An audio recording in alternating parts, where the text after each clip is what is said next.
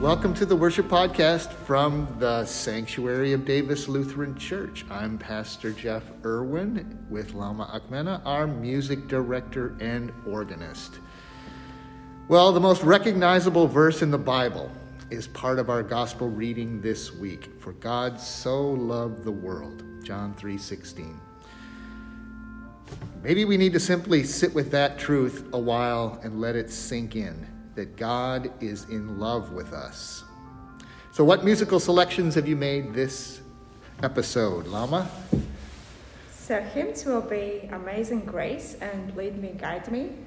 And I will play a little melody composed by Florence Beatrice Price, African-American composer. And I will play The Origin of Life from the Hildegard Organ Cycle by Frank Verko. Excellent. Okay. Enjoy the Worship Podcast this week.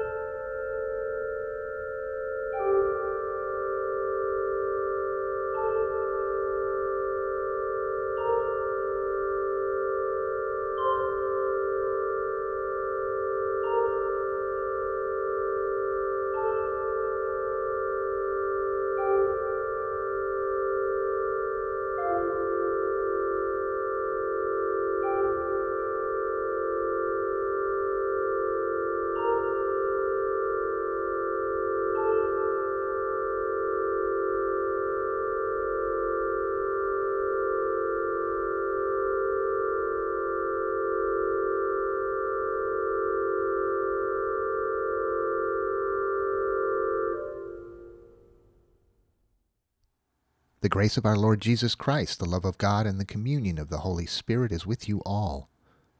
Let us pray. God, rich in mercy, by the humiliation of your Son, you lifted up this fallen world and rescued us from the hopelessness of death. Lead us into your light, that all our deeds may reflect your love, through Jesus Christ, our Savior and Lord, who lives and reigns with you and the Holy Spirit, one God, now and forever. Amen. Scripture reading comes from Numbers chapter 21, verses 4 through 9. From Mount Hor they set out by the way of the Red Sea to go around the land of Edom, but the people became impatient on the way. The people spoke against God and against Moses. "Why have you brought us up out of Egypt to die in the wilderness? For there is no food and no water, and we detest this miserable food."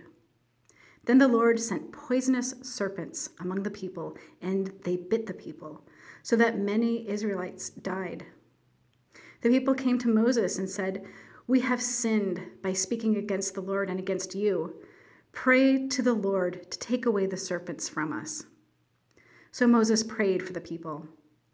And the Lord said to Moses, "Make a poisonous serpent and set it on a pole, and everyone who is bitten shall look at it and live." So Moses made a serpent of bronze and put it on a pole. And whenever a serpent bit someone, that person would look at the serpent of bronze and live. Word of God, word of life.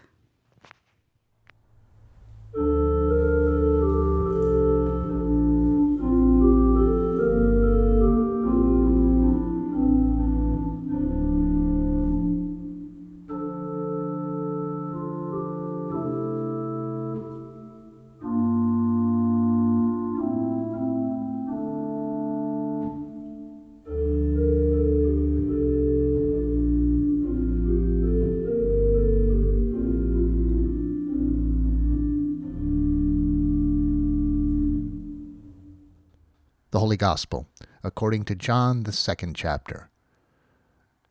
And just as Moses lifted up the serpent in the wilderness, so must the Son of Man be lifted up, that whoever believes in him may have eternal life. For God so loved the world, that he gave his only Son, so that everyone who believes in him may not perish, but may have eternal life. Indeed, God did not send the Son into the world to condemn the world, but in order that the world might be saved through him. Those who believe in him are not condemned, but those who do not believe are condemned already, because they have not believed in the name of the only Son of God. And this is the judgment, that the light has come into the world, and people loved darkness rather than light, because their deeds were evil.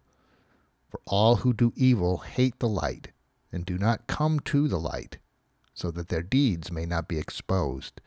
But those who do what is true come to the light, so it may be clearly seen that their deeds have been done in God. This is the gospel of the Lord. How do I love thee? Let me count the ways. I love thee to the depth and breadth and height my soul can reach, when feeling out of sight for the ends of being and ideal grace. Elizabeth Barrett Browning's tender and soothing words reflect the all-encompassing character of love. Maybe even our words about love are a reflection of the divine love, and maybe these words could well be placed in the mouth of God. How do I love thee? Let me count the ways. How do I love thee? The poem may have been learned in an English class in high school or maybe college, but you really don't see it on billboards or posters. But John 3:16 shows up in many public places, and printed on t-shirts, hoisted on posters at sporting events, etched on jewelry. For God so loved the world that he gave his only Son, so that whoever believes in him may have eternal life. This singular verse has become the central message of Christian faith. And this truth is not undeserved. The power of this verse is undeniable. This is the good news that was shared with Nicodemus, that God is in love with us. But the sentimentality of love is a misnomer. God's love is active and seen in forgiveness and justice. The love talk passage makes little sense without the background story from Numbers 21. If you recall, in that story, the Israelites became impatient on their way to the promised land. Still in the wilderness after their departure from Egypt and inconsolable with no food or water, they complained against God and Moses. It is a test of sorts. Which is the more powerful desire and urge, hunger and the possibility of dying of hunger and thirst, or the power of love? As the Israelites complained to God and Moses, consequently terrible serpents appeared, bit the people, and several are killed by the poisonous snake bites. When they repented, admitting that they had spoken against God and Moses, the Lord told Moses to make a serpent and set it on a pole so that anyone who had been bitten might look at it and live. The serpent was both a mark of God's frustration and anger and God's mercy and compassion. The God of love would save them if they would look upon the image of that which had brought about their death. And Jesus said to Nicodemus, to gaze upon the Son of Man lifted up calls for belief for the sake of eternal life. God wants to save people by calling upon them to fix their eyes on the serpent. Now God would save people by having them fix their eyes in belief upon Jesus lifted up. God so loved the world that he gave his only Son. Or, in this way, God loved the world. John 3:16 is not the volume of God's love or how much God loved the world. John 3:16 tells us the way God loved the world. God deeply loves the world, and God longs for this creation to live free and fearless and free of poisonous snakes, fearless and free of everything that tears us away from God's love for us. That was Jesus' announcement. I'm here because the God who loved those cranky, scared Israelites loves you when you are cranky and scared. He sent me to tell you, to show you. How do I love thee? Let me count the ways. Certainly Nicodemus and we struggle with the height, depth, and breadth of God's love. God's love is light in the dark, life in death, love in hate. A gaze of belief when confounded with doubt. How do I love thee? Let me count the ways. I love thee to the depth and breadth and height my soul can reach when feeling out of sight for the ends of being and ideal grace. I love thee to the level of every day's most quiet need by sun and candlelight. I love thee freely as men strive for right. I love thee purely as they turn from praise. I love thee with a passion put to use in my old griefs and with my childhood's faith. I love thee with a love I seemed to lose with my lost saints. I love thee with the breath, smiles, tears of all my life, and if God choose, I shall love thee better after death.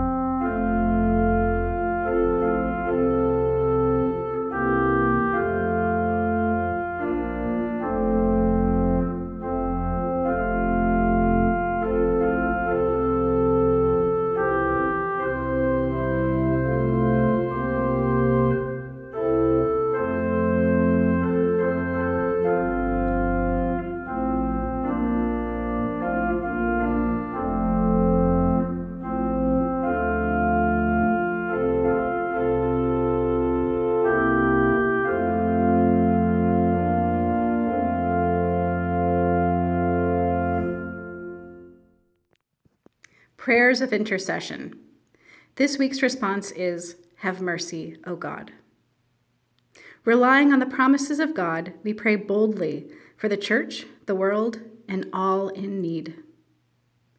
You sent your Son that the world might be saved through him. Inspire the witness of the church throughout the world. Empower missionaries, Bible translators, and ministries of service in your name. Bless our partners in ministry, our ELCA Global Partner Churches, and young adults in global mission. Hear us, O God.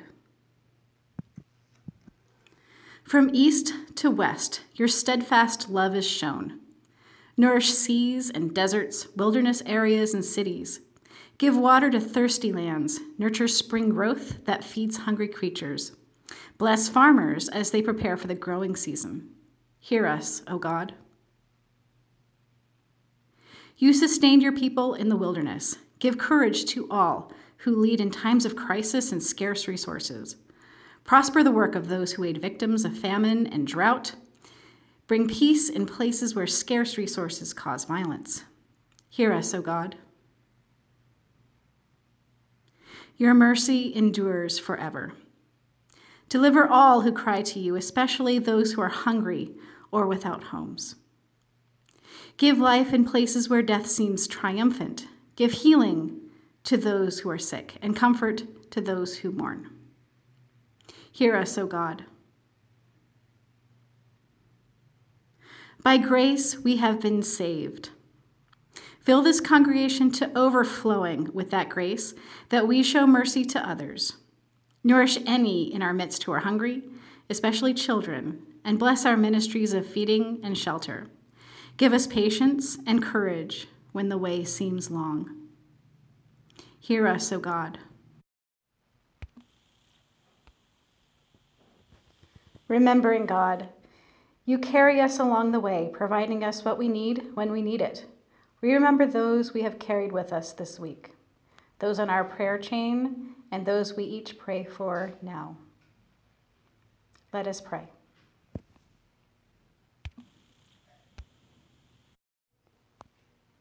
Your Son was lifted up, that whoever believes might have eternal life. We praise you for all who have died in Christ. Bring us with all the saints into the fullness of your promises. Hear us, O God. We entrust ourselves and all our prayers to you, O faithful God, through Jesus Christ our Lord. Amen. The peace of the Lord is with you always.